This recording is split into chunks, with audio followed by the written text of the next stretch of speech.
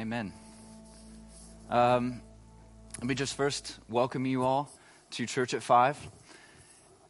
I was really encouraged by the worship, and I especially like this song of, making us white as, that will be kind of made white as snow is what the Bible says. And it's such an encouraging thing, especially looking outside with all the snow, and something that can be encouraging for us to remember that by Christ's work, we are truly made right, which is something we've been talking about a lot the last few weeks. If you're just joining us for the first time, I'm Brandon. I'm one of the leaders here at Church at 5. This is the English service. If you couldn't tell yet, this is the service that's all in English of Calvary Chapel. And I want to start by just talking a little bit about what Church at 5 is. We have a few core values, and last week I talked about how one of our core values is to be a safe place. And what that means is we want you to feel at home here, that it's a place that it doesn't matter where you come from, you can feel at home here. But today I want to kind of talk a little bit about another one of our core values, which is uncomfortable. And it seems counterintuitive. How can we be safe and uncomfortable? But being uncomfortable is about growth. Growing is an uncomfortable process. I'm not really, really tall, but I'm fairly tall, and I think I went from like here to my current height in like 2 years, and it was very uncomfortable and painful at times.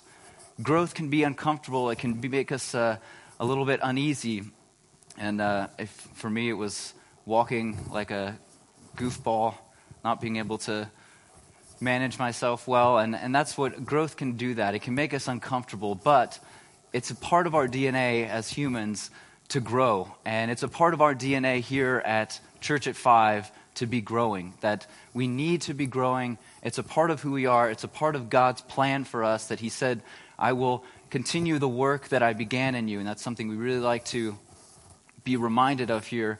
And so that takes growth, and that is an uncomfortable process. And so as a community, we want to not just be coming here because we have nothing better to do or because it's fun. It is hopefully fun and something that we enjoy, but it's also a place that we want to be growing by strengthening and encouraging one another and challenging one another.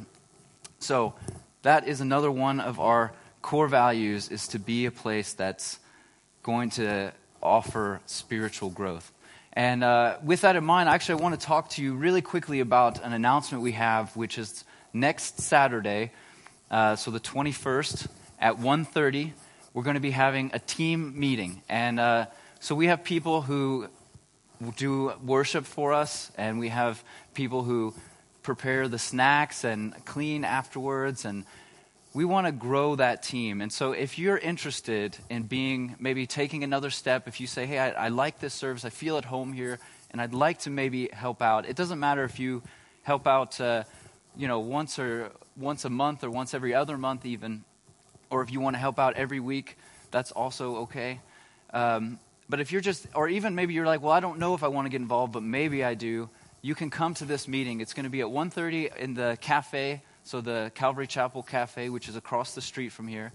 And you can come, check it out. We're going to worship together. We're going to pray together. And we're going to be talking about a little bit about our vision and some outreach we want to do, and just kind of where Church at 5 is going to be going in 2017. And also we want input from people who say, hey, you know what, I've got something on my heart for an outreach that we can be reaching into maybe the university or whatever may be on your heart. It's also an opportunity to come and bring your ideas. So if you're interested in that or at all, you can come. It's totally free, and you're not committing to anything. But if you like being a part of this service and you want to maybe take another step, you can come to the team meeting next Saturday. And if you want more information about that, you can also fill out a welcome card, which are on the info table outside, and we'll email you more details. So we're going to be continuing our series in Galatians. We've been going for a while now, but it's a very highly dense, packed book that Paul put together. It's actually a letter Paul wrote to the Galatians, And he's writing them in response to some false teachers had come in and was leading the people astray. And so they were kind of drifting away. And last week we talked about how they were actually going back to their ritualistic lifestyle and how we can learn from what it looks like to be falling back to what we knew before our relationship with Christ. And Paul's writing this letter. The core value or the core point of this text is to get the people back on track. So sometimes he says it in a really kind, loving way. Sometimes not so much. Sometimes he's a little bit more direct, a little bit more harsh. But his heart is that he cares about the people and he wants to see them get back on track. So that's the point of this letter, and that's how we're going to be looking at it. And last week, we also were reminded of how we're sons and daughters of God, that we're adopted into his family. And he uses this phrase that we are known by God, and that there's something really special about us knowing that we're known by God. And that's a part of us understanding God's love for us, and that we want to live that out in our lives. We want to live out being loved by God, and it's through this kind of flowing in of God's love for us that we're able to have something to give out in our ministry. So, we also saw how even though they know all this, even though the Galatians knew that they were loved, knew that they were known by God, and Paul is overemphasizing how much they knew this, they grasped it at the time, they still were turning back and going back to their old ways. And it reminds us that we need to be vigilant. We need to be always on guard, remembering that there is an enemy, there is a force that doesn't want us to remember that we're loved by God, doesn't want us to know that we're accepted by him. And so we have to be vigilant, and the Bible says to be sober-minded and be looking out. So that brings us up to where we are today. Before we dive in, let's just take a moment and pray. Father, we thank you so much for your word. We thank you so much, Lord, that we can come together and we can look at your word and we can learn from your word and grow from your word. I pray, Father, that you open our hearts to receive from you, and open my heart, Lord, to speak your truths in Jesus' name. Amen. So this week our text is going to be in Galatians chapter 4. So if you have your Bibles, you can turn to chapter 4. We'll be starting at verse 21. And this is an interesting text. This is Paul's kind of going a little bit a different direction here, and he's making more of a debate with them against these false teachers and against what they were standing for. And he uses their own argument against them. So he kind of goes with the Old Testament approach, because they were trying to teach that they should go by the law, that they should be obeying the law, that Jesus in himself wasn't enough to save. And so Paul's trying to get them back on track, and in doing so, he uses their kind of own arguments against them, proving that Jesus and his promise is enough. And this passage does assume a pretty intimate knowledge of the Old Testament. The Judaizers, these false teachers, would have been quite versed, if you will. They would have known the Old Testament stories, the narratives really well. And so that's why he dives into some really deep stuff. We're not going to be able to get into all the depth of this text, just because I'm already having a problem with going long last week. So we're going to be focusing kind of on some practical applications we can grab from this text. And hopefully we all leave with something. And this story he mainly is going to be focusing is found in Genesis, chapter 16, 17, and 21, and actually some other chapters as well. He kind of spreads it all out, and he's grabbing bits and pieces of the story. So we're going to start and go through our text kind of bit by bit. We'll start with verse 21. So tell me, you who want to be under the law, are you not aware of what the law says? Now this passage is immediately showing who he's addressing. He's addressing anybody who says, I want to be under the law. So he's pointing out people who are going to this either with the situation with the Galatians, they were going back to obeying the Mosaic law. So going back to the Old Testament kind of 10 Commandments way of living, and that if they didn't do that, if they didn't do all of that, and the ceremonial laws, observing the Sabbath, what not to eat, what they can eat, if they didn't do all these things, then they wouldn't be a true follower of God. But also, it's something that we can definitely relate with, because there are a lot of people, a lot of churches, and a lot of people in churches that if we're not careful, we can make the gospel into law. We can take the gospel truth that Christ saved me, and we've talked a lot about this, that we're justified by our faith in Jesus Christ alone, that what he did was enough, and what we do is just believe on him and make him Lord of our lives. And if we're not careful, we can go to this place of, well, God only truly accepts me when I'm doing everything right, or when I'm living this way, or if I mess up, then, he doesn't love me as much. And we can start to make it into law, and making it about what Jesus, that we have to go back to remembering what Jesus did for us, and that it was, in fact, enough. So, he starts his argument here by meeting them on their own ground. Again, talking about the law. And an interesting note in this word law that he uses. It kind of has a double meaning. So they were talking about the Mosaic law, so 10 Commandments, this kind of law.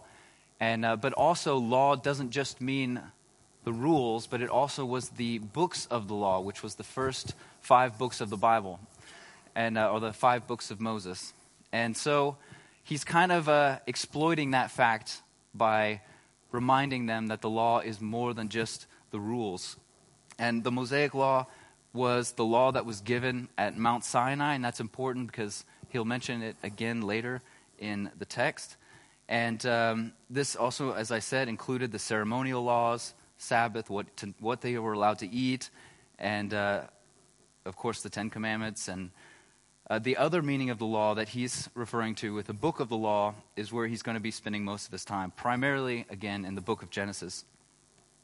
So these leaders in Galatia were calling for the people to follow the Mosaic law and to abide by it fully in order for them to be a true believer, in order for them to be a true follower of God. And Paul, on the other hand, is using the law, using the book of the law, the book of Genesis, primarily, to show that God is a God of promise, not of the rules. And that's the promise of God is always greater. God's promise on our life is always greater than our duty to him. So, let's go ahead and go into the next few verses, 22 and verse 23. For it is written, and that again is just a reference that it is the law, that Abraham had 2 sons, one by the slave woman and the other by the free woman. His son by the slave woman was born according to the flesh, but his son by the free woman was born according to divine promise, as the result of a divine promise. So Paul is starting here with a historical argument. These are things that actually happened. This is actual people, and something that they would have known well. The Judaizers, these leaders, these false teachers would have known this story well. They would have been taught it from a young age, and they would have, all of the Jews and also the Galatians at the time who were being taught by them would have also known this story. But I'm not sure if all of us are on the same page as far as the story of Abraham and God's promise for him and these 2 women. So I'm going to go through this narrative and just highlight a few key points all the way through it. And we talked a lot about Abraham and his promise, but we're going to go through the whole kind of narrative and also be adapting it to how this can be applied to our lives today. So, so God gave Abraham a promise, and he actually gave him many promises, but we're going to focus on this first one that he gave him, which was that he would be the father of many nations. And that was God's first promise to Abraham in reference to his descendants. And at the time, him and his wife, Sarah, didn't even have any kids, all right?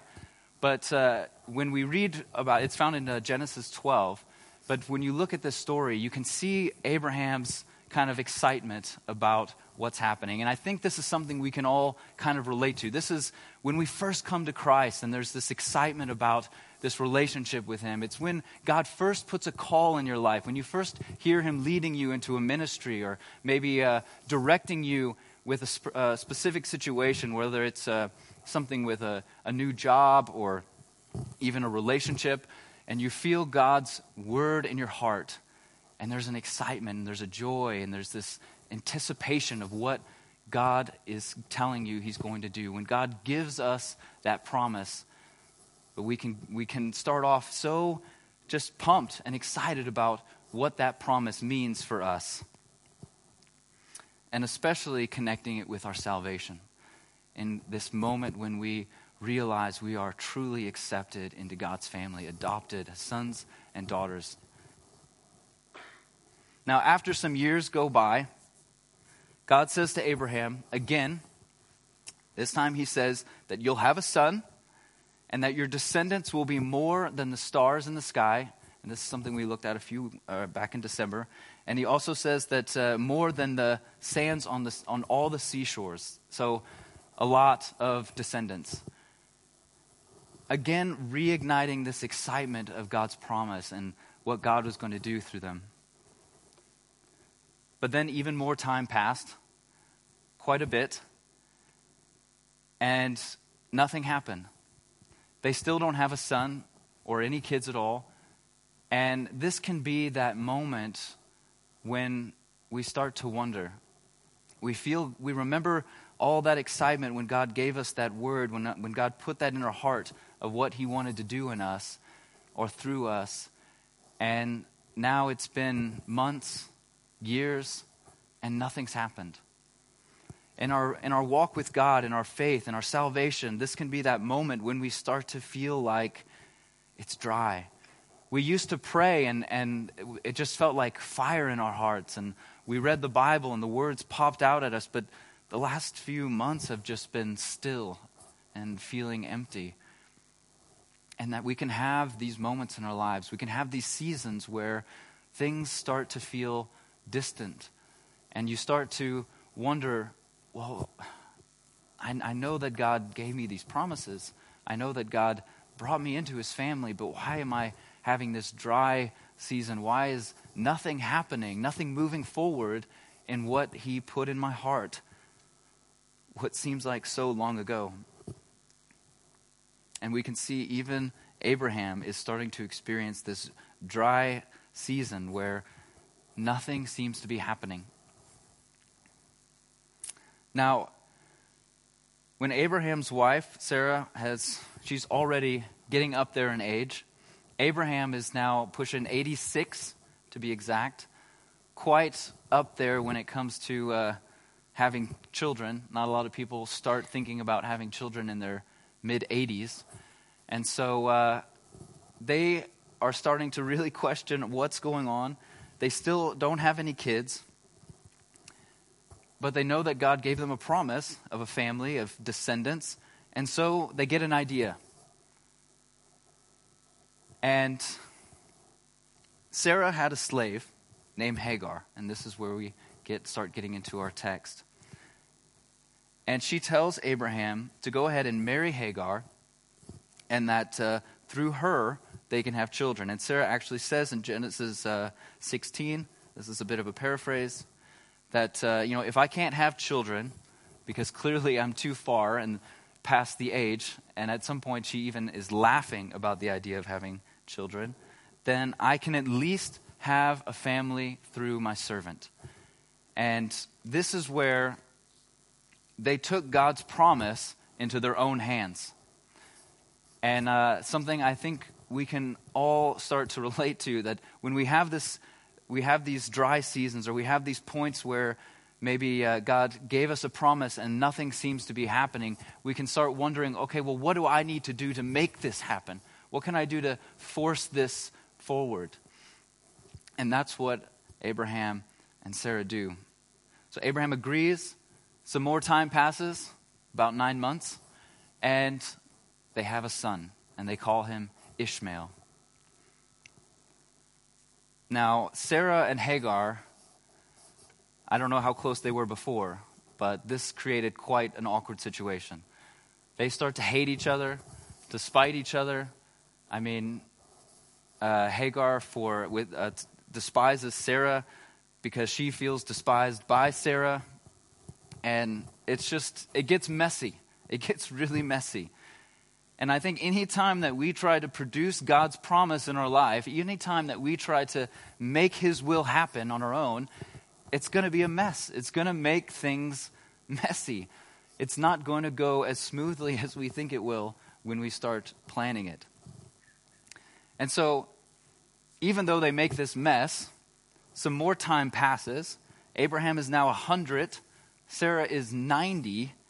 And God says again, and this time he gives them even a time frame. He says, in 1 year from now, you're going to have a son with your wife, Sarah. And that's found in Genesis 18. And guess what? 1 year later, they have a son. God's promised son that he promised so many years before, and that's Isaac. So these are the two women and the two sons that Paul is building his whole kind of allegory around. So Ishmael was the result of their own strength. He was the result of them doing it on their own, doing it their way, trying to fulfill God's promise. And that's why we see in the text that he was born according to the flesh, born according to their strength.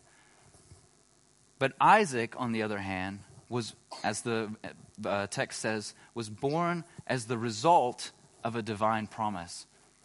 The result of a divine promise. I really love that word result. That it's just this kind of cause and effect, that when God says something, there's a result. And through their waiting on God, even though they didn't wait completely, God was faithful to fulfill that promise. And Isaac was the result and the answer to God's grace and his promise to them. God is a keeper of promises. Always. No matter what. God keeps his word. Even when we try to do it on our own and we mess things up, he still is faithful to keep his word. And here's where it gets really interesting, is that when God told Abraham that he would be the father of many nations, when he gave him that promise, he knew he would mess it up. When we feel God put something in our hearts, when we feel him lead us into something, he knows that we're probably going to mess it up at some point, that we're going to start to feel these dry seasons and maybe try to do it on our own. And it's okay that we mess up. But it comes down to this choice of trusting in him or doing it in our own strength. But God will always be faithful to his word. God will always be faithful to the promises he gives you. If you put it in your heart, whatever it is, I feel like there might be some people here, I don't know. I know that I can relate to this really well, that there are times when God's placed something in my heart, and then lots and lots of time passed, and I started trying to do it on my own and started messing it up. But thankfully, even though I tried to do it on my own, he was faithful to his word. And he kept his promise. He always keeps his promises. And when it comes to our salvation, when we're adopted into God's family, he keeps that promise that he's going to work in your heart, that he's going to be breathing life into you. Even though we're going to mess it up, even though we're going to make mistakes, even though we're going to fall into sin, we're going to fall back, he's still going to be faithful to his promise to continue that work to completion in our hearts. He's going to be working through those mistakes, working through those mess ups. So, all of this that we've looked at is a part of Paul's historical argument. All right, so those are looking at what happened. And I guess we have to first kind of relate to knowing this story well, as the hearers of this would have known the story well. And then we can dive into a little more of the allegory, or Paul's allegorical argument. And this is where we start looking at what some of these things represent. So we're going to go through that now, looking at verse 24 through 26.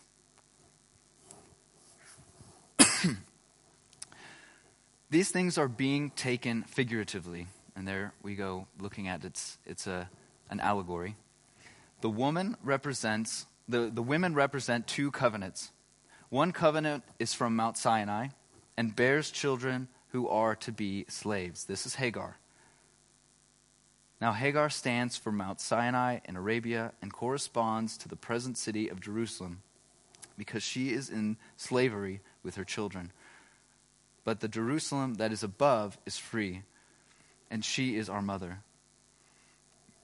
So we have these two covenants represented by two women and two Jerusalems, but these are all an allegory kind of for the same things. And let's start with the covenants, looking at first defining covenant in this context. This is a solemn agreement between God and us, by which he makes us his people and promises to be our God, which is what we see in the Old Testament narrative of the people of Israel. God promising, making a covenant with them and promising to be their God and that they would be his people. And with the Old Covenant, which is what we see as starting with the promise of Abraham and continuing and kind of being fulfilled with the Mosaic law, looking at what the law that was given by Moses, this was based on law and rules. So it started with Abraham, fulfilled with Moses, and this is what Hagar represents in this context, in this text here.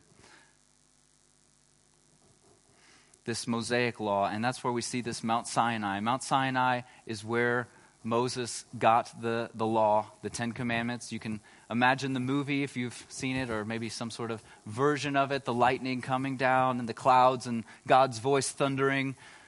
But that is the representation of Mount Sinai, which is the law. So it's all representing the same thing. The Old Covenant, Hagar, the present day Jerusalem. It's all this image of the law, this image of the rule-based covenant. Now the Christian covenant, the new covenant, that was foreshadowed through Abraham and foretold through the Old Testament prophets. This is based on God's promise. So the difference is rules and promise. The old law, God laid the responsibility on men. So it was their responsibility to obey the law perfectly. And this is where we see the thou shalt do this and thou shalt not do this, all based off of our own ability to live up to this standard. But thankfully, we have the new covenant that's based in promise, in God's promised work in our lives through Jesus Christ on the cross. And God takes the responsibility on himself.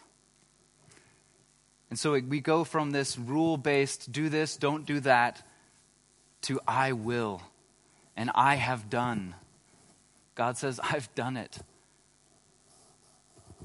It's not about what we can do now for him, but what he's already done for us through his death on the cross and resurrection. And this is again also symbolized by Jerusalem. So the present city of Jerusalem. It represents God's choice, God's promise to his people for a land. And it represents the people themselves. And in representing the people themselves, this is just as any major city, any capital city would kind of be a representation of the people of that land. But who are the people of God? So in the present city of Jerusalem, in the Old Covenant, in the Mosaic Covenant, this represents the Israelites, so the Jewish people, they were the original covenant. The original covenant was between them and God. But in the Jerusalem that is above, from above, the heavenly Jerusalem, the new covenant, this represents us as believers today. It's all those who believe in Jesus Christ as Lord of their life. Anybody who comes to him as that he is their Savior and calls on him as Lord is a part of God's people. And it doesn't matter Jew or Gentile, which is non-Jew. Anybody who believes on him is a part of God's people. And we've talked a lot about that the last few weeks, of how we are adopted into his family. So, verse 27,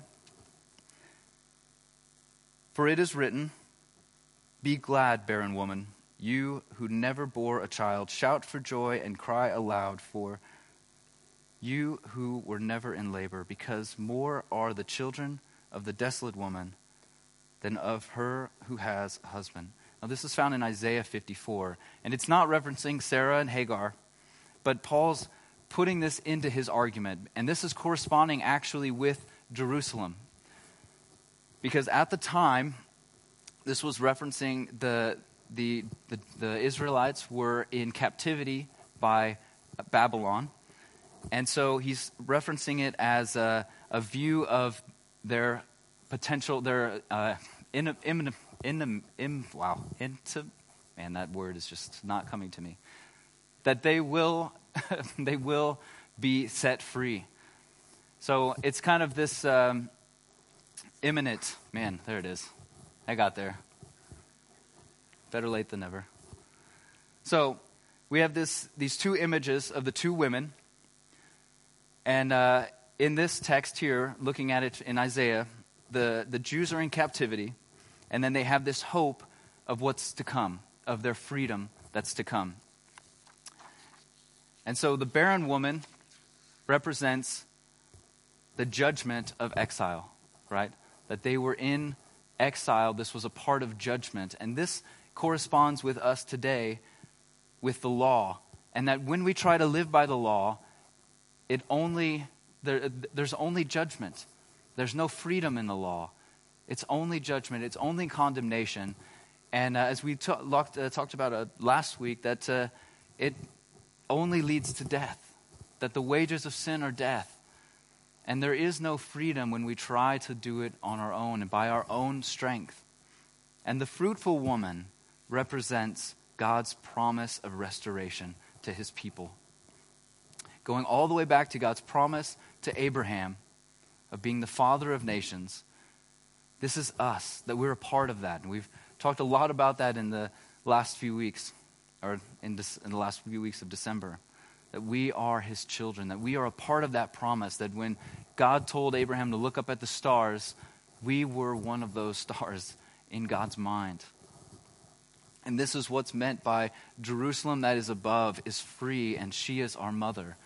It's a weird phrase, but this is what it's representing. It's talking about God's people, and this is the church today, as we know it, the body of Christ, the collection of all believers.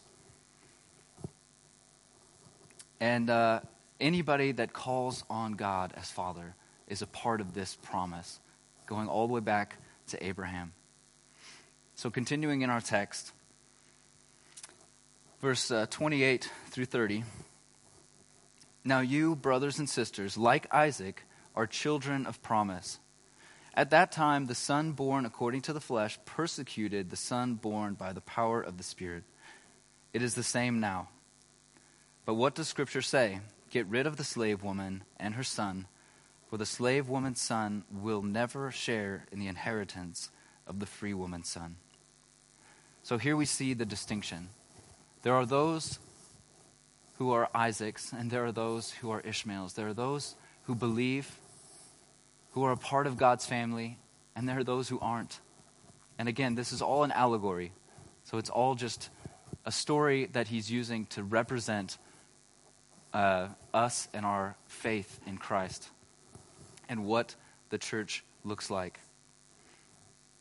We can only be one or the other. We can only be someone who is living by faith or living by works. A child of promise, as Isaac was, or a child of slavery. And only as believers, as Isaacs, if you will, do we have the promise of inheritance. And this is something else we've looked at before. But here's where it gets kind of interesting, and I think we have to mention it, is the full lot of Isaac. So the full inheritance is not just the glory of the inheritance of our relationship with God and eternity with him, but it's also persecution. And that's Paul's point. He's referencing that Ishmael mistreated Isaac just as we will be mistreated. And in Romans 8:17, Paul makes this same point and ties it in with us and Christ himself. Now, if we are children, then we are heirs, heirs of God and co-heirs with Christ, if indeed we share in his sufferings, in order that we may also share in his glory. It's kind of a package deal that we have to, in following Christ, we have this same inheritance as Isaac. And a part of that inheritance, a part of that was this mistreatment by Ishmael, and that we can be mistreated by the world today.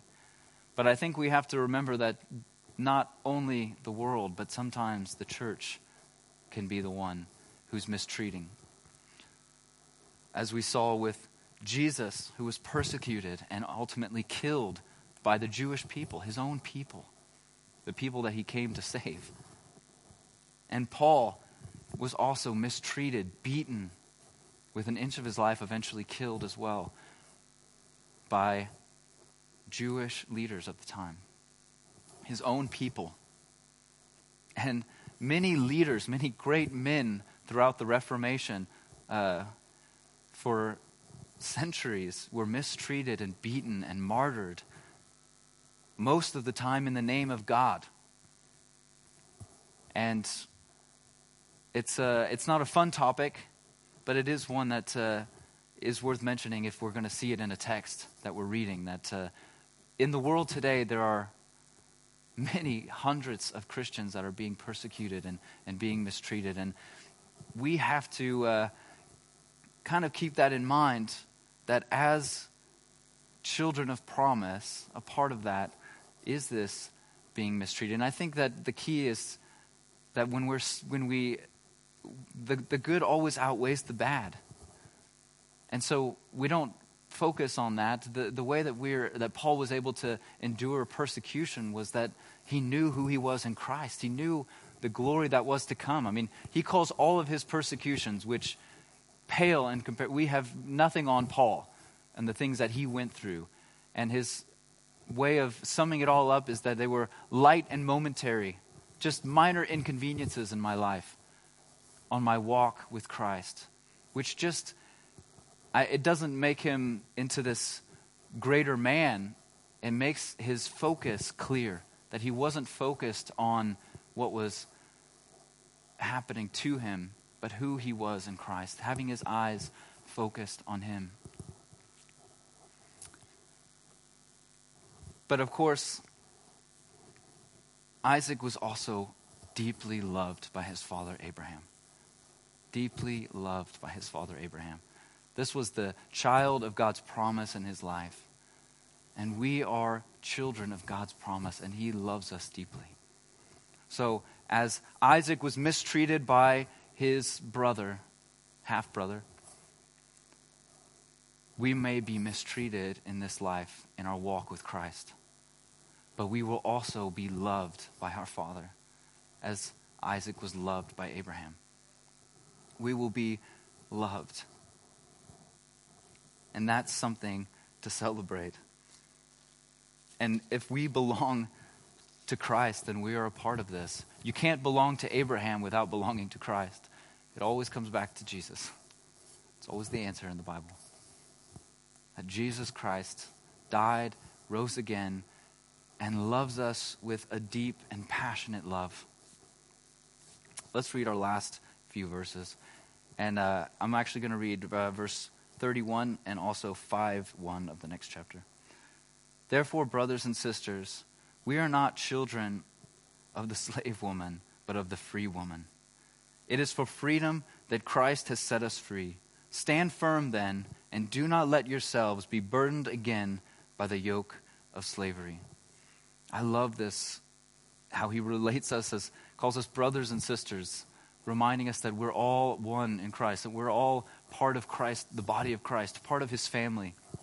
And this stand firm and do not let yourselves be burdened again by the yoke of slavery. Don't fall backwards, but stay firm in Christ. And this is what we talked about last week. Be vigilant. The devil roams around like a lion looking for whom he may destroy. We need to be vigilant and sober-minded. And in the end, we have the question of, are we going to be a child as Ishmael or as of Isaac? Are we going to be seeking to do things in our own strength or trusting in God's promise?